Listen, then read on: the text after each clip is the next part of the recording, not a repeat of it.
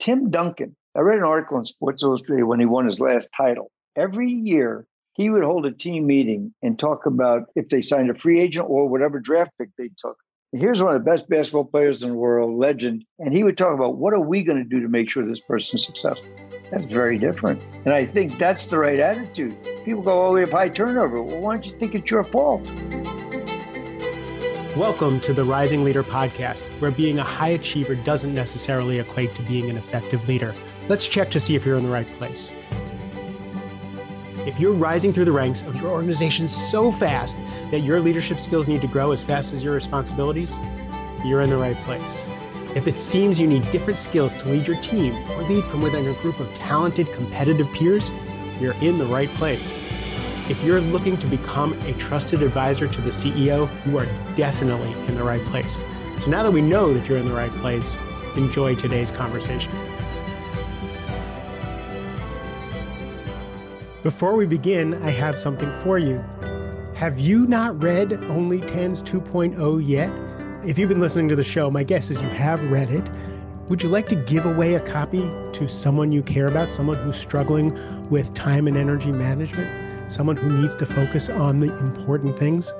Well, if you go to markjsilverman.com, click on the red resource buttons, we have put a free copy of Only 10's 2.0 for you to download, and you can upload it onto your electronic device of choice. I hope you enjoy. So this is a peak experience for me. Really talked to some amazing people, some people who influenced me in my life, who influence other people, who have done crazy, amazing things, have insights. But this time I get to interview, I'm a little nervous. Like, I don't get nervous anymore. And now I'm talking to someone who really means a ton to me. And I may get emotional about this. This man has influenced thousands, tens of thousands of people, but he changed my life. If you listened to the podcast a few weeks ago, the 10 things I learned from Tom Mendoza, you'll know why this is so important to me. So I asked Tom to be on the podcast because he's been a leader for decades. He's changed people's lives. He's built incredible businesses, and he speaks globally on leadership and culture. He's on the board of several companies. He's the former president and vice chair of NetApp, one of the fastest growing tech companies in Silicon Valley history. And now he's here to share with us some of his insights over the decades. Tom, thanks for being here. My pleasure, Mark. What an introduction. Wow. Yeah. Going downhill from here. Geez. One of the things, my rabbi, Levi Deitch, when he died, he was my best friend, and we had coffee together all the time. And after he died at the funeral, every single person said that they thought he was their best friend. Cool. Yeah. And for me, I know you know me, right? Like all these years, and I know you know me, you care about me and everything. And there's thousands of me's. Thank you. I'm curious, how do you do that? You would call people to catch someone doing something right. And you were running a freaking global company. Yep. Where does that come from to be so interested in people? Well, first of all, that's two questions. Where does it come to be so interested in people? I think came from my dad.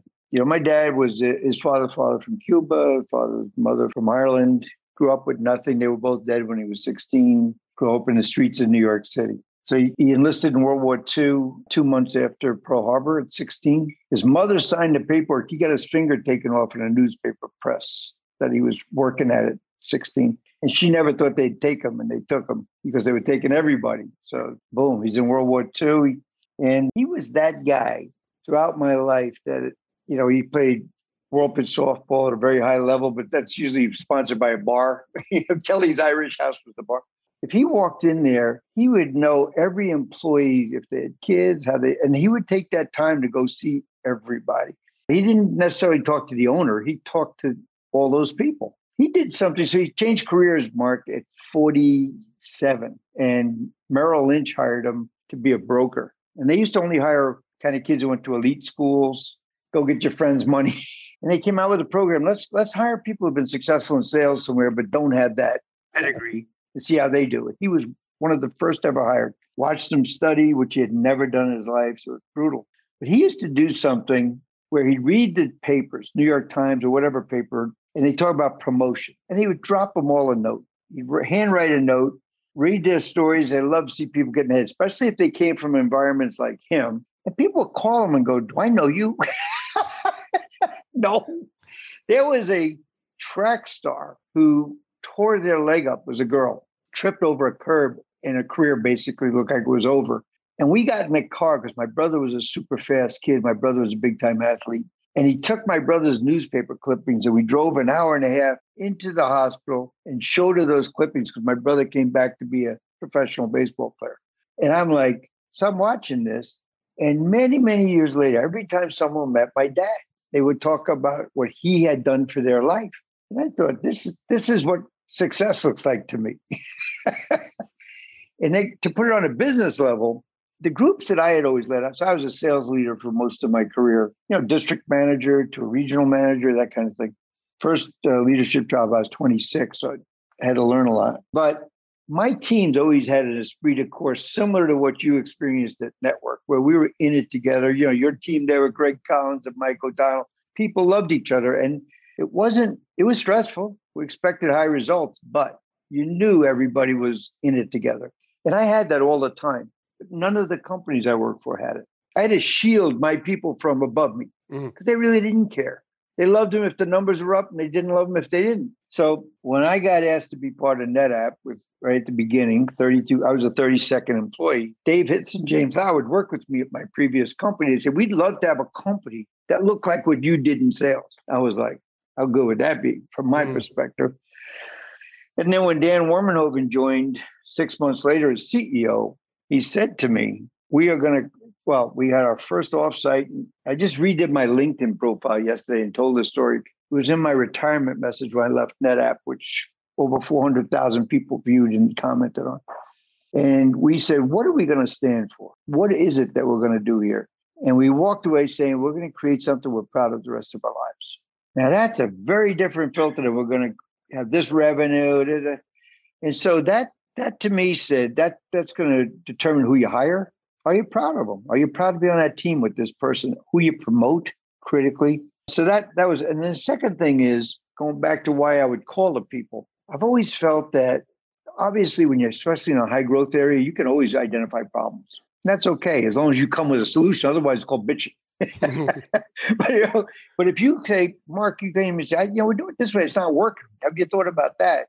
I like those conversations, but more important to me was if you're really asking people to give you their heart and soul and go all in, you got to make sure they know you appreciate them and respect them. So I came out with the saying, catch someone doing something right at the end of 94, beginning of 95. But I couldn't see it anymore. It started to grow real fast, probably 95. And the whole concept was, I said to the leaders, if you see someone do something extraordinary to help NetApp, to help a customer, help a partner, to help society, let me know and I'll call them. And that it eventually became almost, I would say 80% peer-to-peer. I want to tell you about the person sitting next to me. I want to tell you, I just went through training and this person sat there and gave me their own time because they said they're paying it forward because someone did it for them. And I viewed that as viral culture building because people, if you say something and people always say, why do you call? Well, there's the lesson of what we're looking for. And I tried to focus on people doing the right things without being told to do it. We had a young lady in Houston running a seminar, and the guy calls me up and he goes, we had 2 seminars 2 days ago. The only time you normally notice someone running a seminar is if like the coffee's cold. Right? The food didn't arrive on time. And he said at the end of the first night, she picked up all the food and took it to her car. And I thought, man, she's got a hungry family. And he saw her do it the second night and he walked over. He said, why are you taking all the food? She said, bring it down to a homeless shelter. And I thought, so I called her. I said, we're trying to do something special here. That defines what I'm trying to figure out how we do. And a closing note on that is I always was aware that you could treat people poorly and still succeed. Because remember, I came from successful companies, but people was not a part of the equation. But I thought if we're going to spend all our life on this and we're going to create something we're proud of, what would make me proud? It would make me proud if the people who worked here felt like it was a life-defining experience. If the people who bought from them felt like they were interfacing with a group of people who were committed, happy, and they could trust them. And years and years and years later, people would talk about how it affected their lives, which I've heard you do on your other podcast. So that was the goal. And, you always said you had 4 constituencies. You had the people who work there, the customers, your partners, right? And then the shareholders. And I remember that being drummed into us. In that order. But also being drummed into us Yeah. that we care about you, so you'll go out and care about our partners and our customers. Right. And that's why I care put of it. our shareholders. That's why I put it at the top. Because Dan Werman and I had an interesting conversation early on. He said, I think our shareholders should be number one. I said, I just don't. I'm the one saying it, so I'm going to say what I want to say. You say what you want to say. But I think if you do the first three, your shareholders win. If you focus on shareholders, that's what my previous companies had done. You can make a lot of decisions that aren't good at all for the people or the partners or your customers and still make money. That's my point. So I just thought we had an opportunity because of like-minded guys leading it. And I think you would agree. Dave and James are phenomenal people. Dave is James Lau.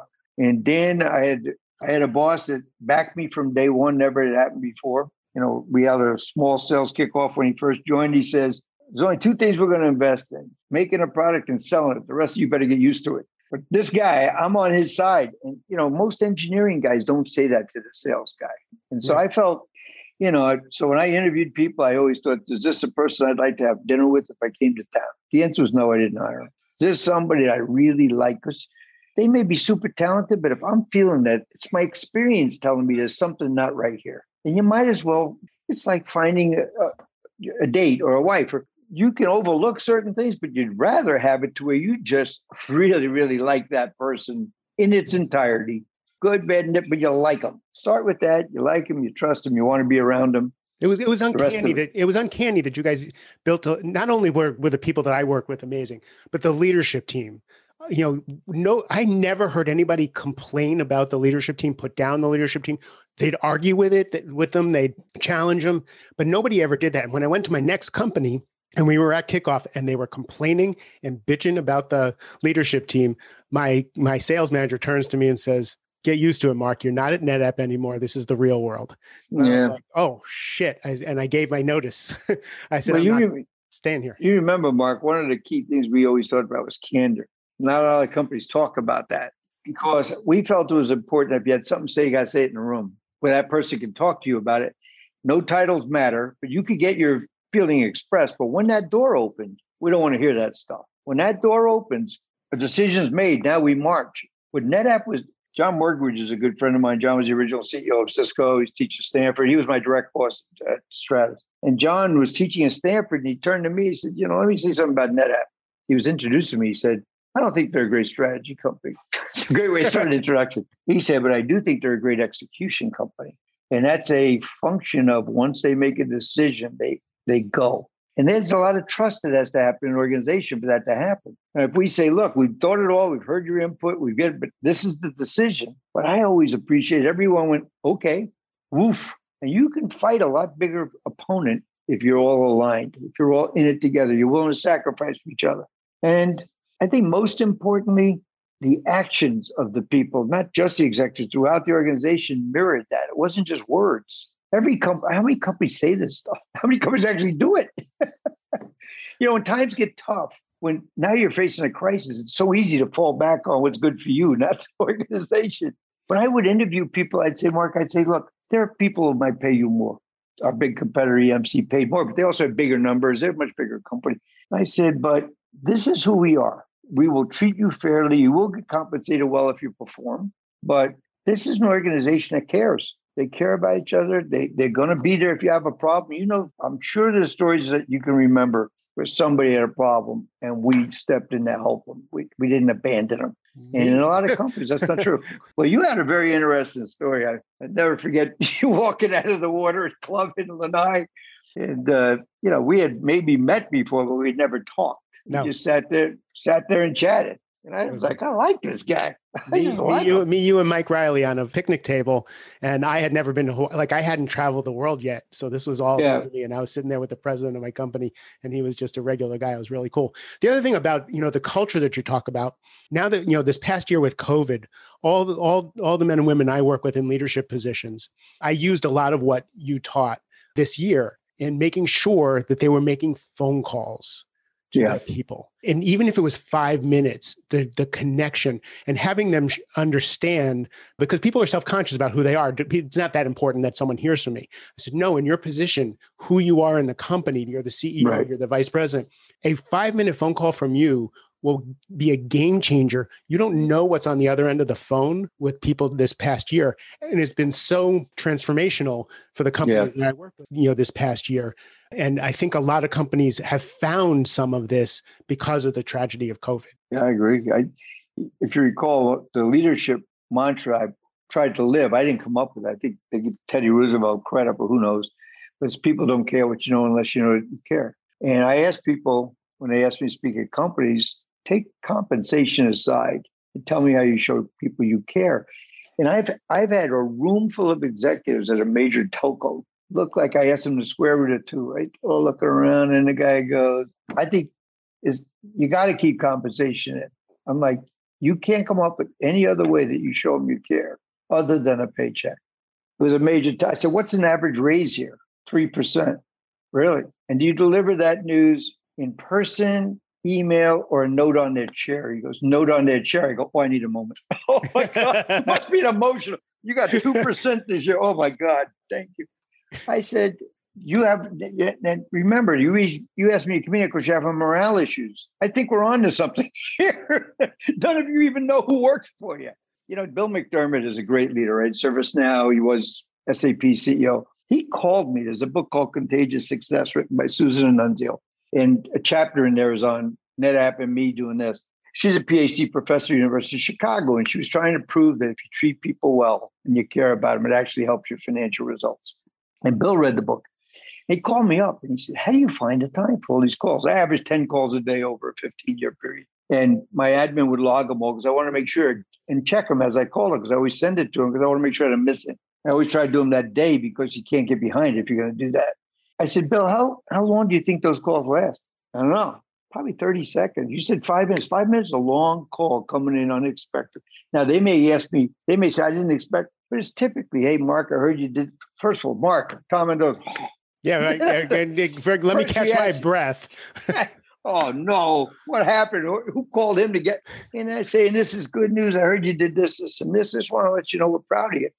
And then to make it into tell me about yourself. So it may go on for 2 minutes of a call when you're not expecting it is actually a long call. So let's say it's 2 minutes, 10 a day, 20 minutes. What I say to people, what are you doing that's so important you don't have 20 minutes? Walking to a call, boom. In the car, boom. And you know what? I got as much more out of it than the other person because I learned about them. And almost always, you said, how did you know so? Well, one of the things people say is, how did you know so many people at corporate if you walked around me? And I'd walk every day when I walked into the dining room, whatever we called it, I would look for someone I didn't know and I'd sit with them. Then other people would sit down because they know it must be okay. I actually watched you do that several times. I actually saw you walk across a room to someone who was standing alone, introduce yourself without your title, just say, hi, I'm Tom Mendoza. And I've just watched it and said, that's who I want to be. Yeah, so it really goes back to almost anything. What is important to you? And it was important to me that everyone knew that there are certain companies that when you join them, they put you basically on probation for 6 months, maybe even a year. They want to see if you're going to work out. And if you work out, then you become part of the club. I never thought that was smart. I mean, I don't care what other people do, but if we've taken the time to hire you, I want you successful. I want to help you day one. Tim Duncan, I read an article in Sports Illustrated when he won his last title. Every year, he would hold a team meeting and talk about if they signed a free agent or whatever draft pick they took. And here's one of the best basketball players in the world, legend. And he would talk about what are we going to do to make sure this person's successful? That's very different. And I think that's the right attitude. People go, oh, we have high turnover. Well, why don't you think it's your fault? Why is it responsibility for your team? Right. What are we not doing that? Why are they not successful? As opposed to, I guess it's just bad people. You've heard people say that kind of stuff. So I don't know. I just the way I felt about NetApp over time, especially when we were really in it together for a long time, is I never felt like I interviewed anybody, meaning I didn't recruit, I should say. I just told them factually what I believe was potential of the company was, which proved true, and also all the challenges. I didn't make it sound easy. And now Mark's sitting there and Joe's sitting there. Mark and Joe are listening, and Joe's thinking, this is not for me. And Mark's thinking, this is exactly what I've been looking for. And I feel like that, and both are right, by the way, but I felt like the right employee feels like they came home. This is what I've been looking for. And That's what I not said. unique. That's what I said to my wife after I got my first interview. And Phil Adair told me, "You don't want to work here. You do not want to work here. This is crazy. You don't." And I go outside and I call my wife and I say, "This is really crazy. I am totally not prepared for this, and I can't do this job. And I am going to get this job. I have to have this job." I remember that conversation. I said, I said, "I'm crazy. I won't be able to do it, but I have to have this job." Like anything else, Mark, work should be an extension of who you really are. You shouldn't have to create a work persona. And I was fortunate that we were creating a company where there was total trust between each other. You didn't always have to agree. That wasn't even the goal. But you knew that people wouldn't disagree to disagree. It wouldn't be disagreeable to make you look bad. They disagreed. That's fine. And then we talk it through and we make a decision and we go on. And watching that permeate the organization, it's like a self-fulfilling prophecy. You're a certain type of people are attracted to that. Another part of the culture, which I think worked for me, certain cultures say, look, here's what you're going to do every day, Mark. You're going to get here at 8 o'clock. You can sit at that desk till 9 o'clock. We're going to have a team meeting. We're going to go over everything you're going to do. And then you're going to operate this. You're going to do this playbook till 5 o'clock. And you do that every day, you're going to do great. Well, that may work with a new employee who's coming from college and they're trying to find a new industry. I get that. You got to help them figure out what you're doing. But we never thought that was what we wanted. What we wanted to do is say, hey, Mark, here's the goal. Here's what you got to accomplish. Here are the things you have at your disposal to call upon. Executives, coaches, technology. You're not that strong technologically. Here's an SE who can help you, but you got to go. So at the end of the day, we expect you to go figure out how to go get that goal and tell us what you need. And it's like a kid who does well in high school when everything structures and falls apart when they go to college because now they have all this free time. They don't know, they don't do the right things. But there are other people who blossom when they get into a role. Like, wait a minute, people trust me here. It's okay to say I don't know, like you did when you first came. You go, I don't know any of this stuff. Okay, we didn't think you did, but you now have to commit to learning it. Here's the resources you have at your disposal. And there's a trust and a belief both ways when someone does that work. And they have a different view of themselves by the time it's over. And the organization says, that's what we thought was going to happen. We knew he's a good guy, so we hired him. So, over the years, how has it evolved for you? Because you always expected, high output work. It was tough stuff being in right. Technology then and now. How has it evolved for you supporting people for the long haul, for longevity in a high pressure situation? What do you look for, and how do you help people to really look at the horizon rather than the short-term goals? What I do today is I'm on boards, right? I'm on 3 boards, all doing very well, all high growth situations. And one of the things is if you're not in the day-to-day, like you're not in day-to-day, you advise people. And first of all, you find stuff that's different because people go, how do you know that, Mark?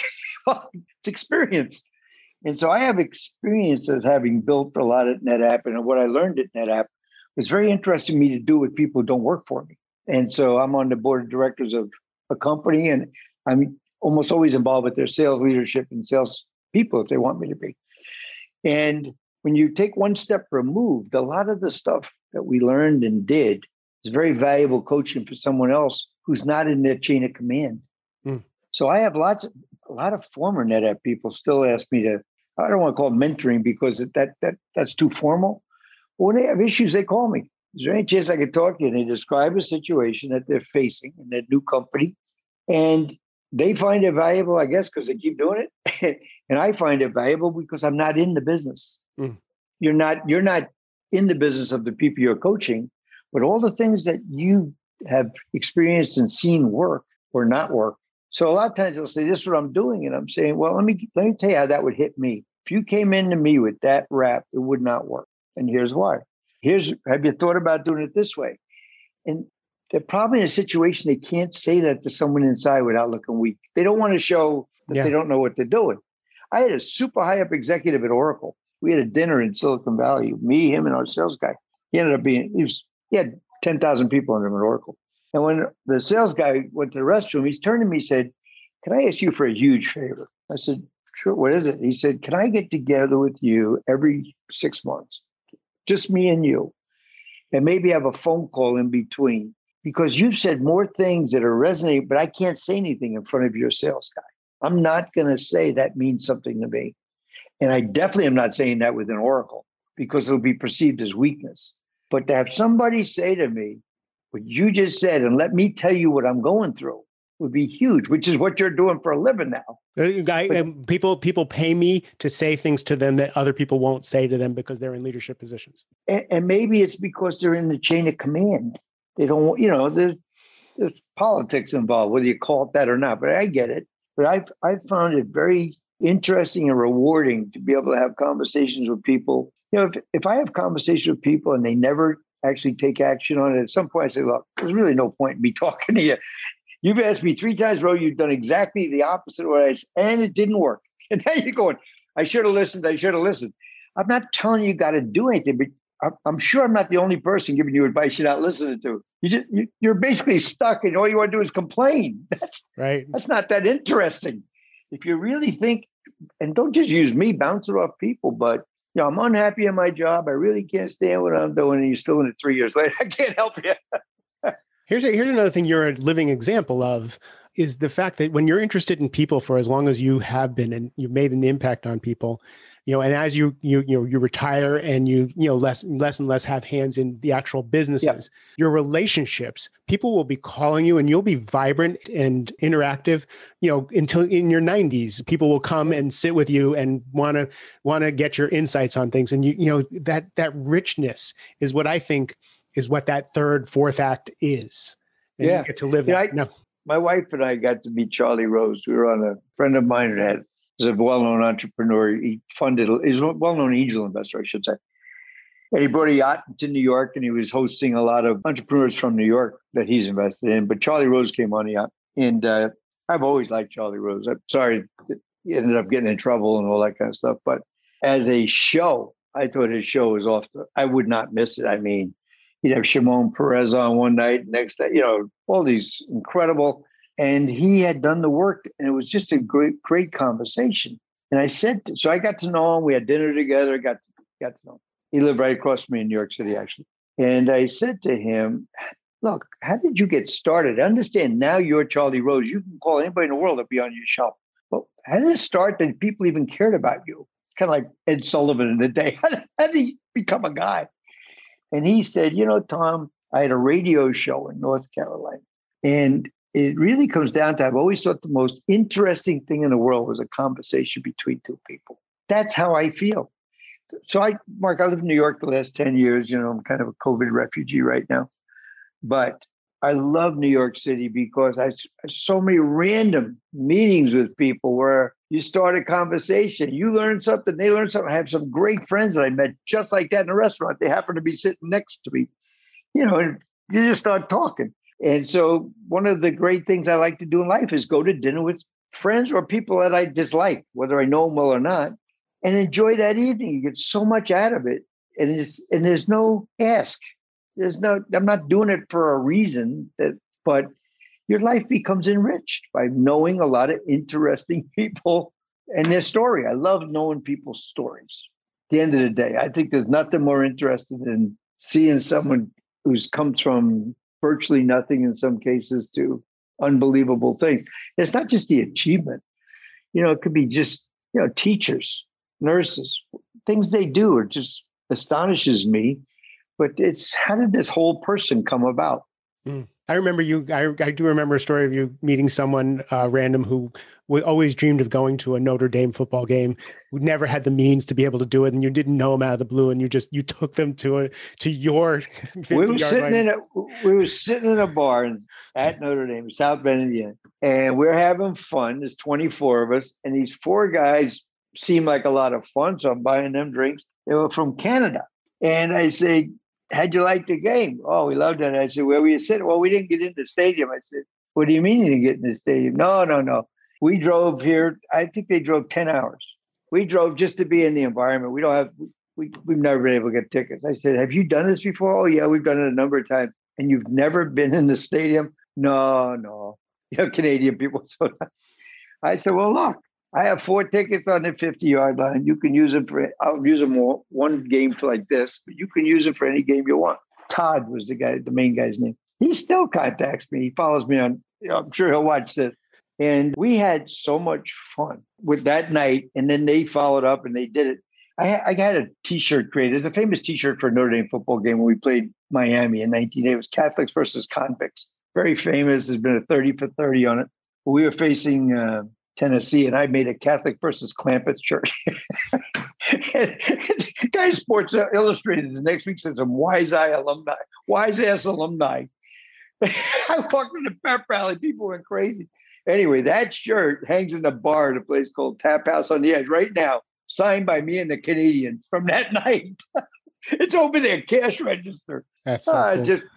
It's just a privilege to be in a spot where something small act of kindness can mean so much to somebody. Why wouldn't you take it?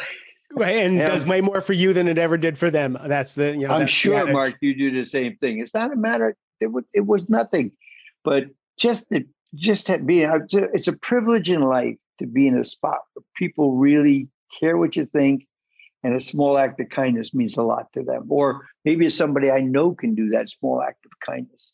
I had a friend of mine, his father, we always tailgated an orange van. And my friend Eddie Gibbons and John Gibbons, their father, huge Notre Dame fan. And right before his 70th birthday, Joe Montana is a friend of mine. And I got Joe Montana to come to NetApp and do a video. Never forget, says, Ed, I got a bone to pick with you. I understand you're a Giant fan.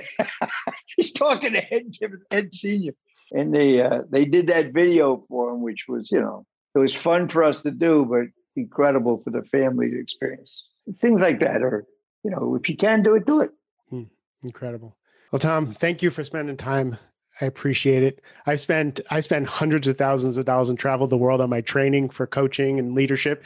And I learned as much organically and teach as much organically of what I've learned from you the years I got to work with you and watch you. So thank you for everything you've done for me.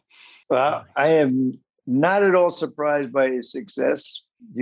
I thought you were special when I first met you. You went through a lot of stuff. But I'll tell you something, you're very, very good at what you're doing. Really good. I've been watching some of your videos. You're just very, very good. I'm happy for you, man. Thank you. If you want me back on another time, we have a second chat, you let me know. I'll do it. Dude, I got about 4 hours of content I'd love to get out of you. So if we got you, your way back here. There's a few, there's some very specific leadership and cultural things I would love to talk about. Sure. So thank you. Happy to do it. All right, Tom, thank you again. I appreciate your time and your attention. Stay safe and healthy. To everybody else, you're precious to me. I love you. Take care of yourself. Have a great rest of the day. Thank you for joining today's conversation. If you got value, please share the episode, give us a thumbs up, write us a review. And if there's a topic you'd like us to cover or a question that you have, send them my way. Look forward to connecting on the next episode of the Rising Leader Podcast.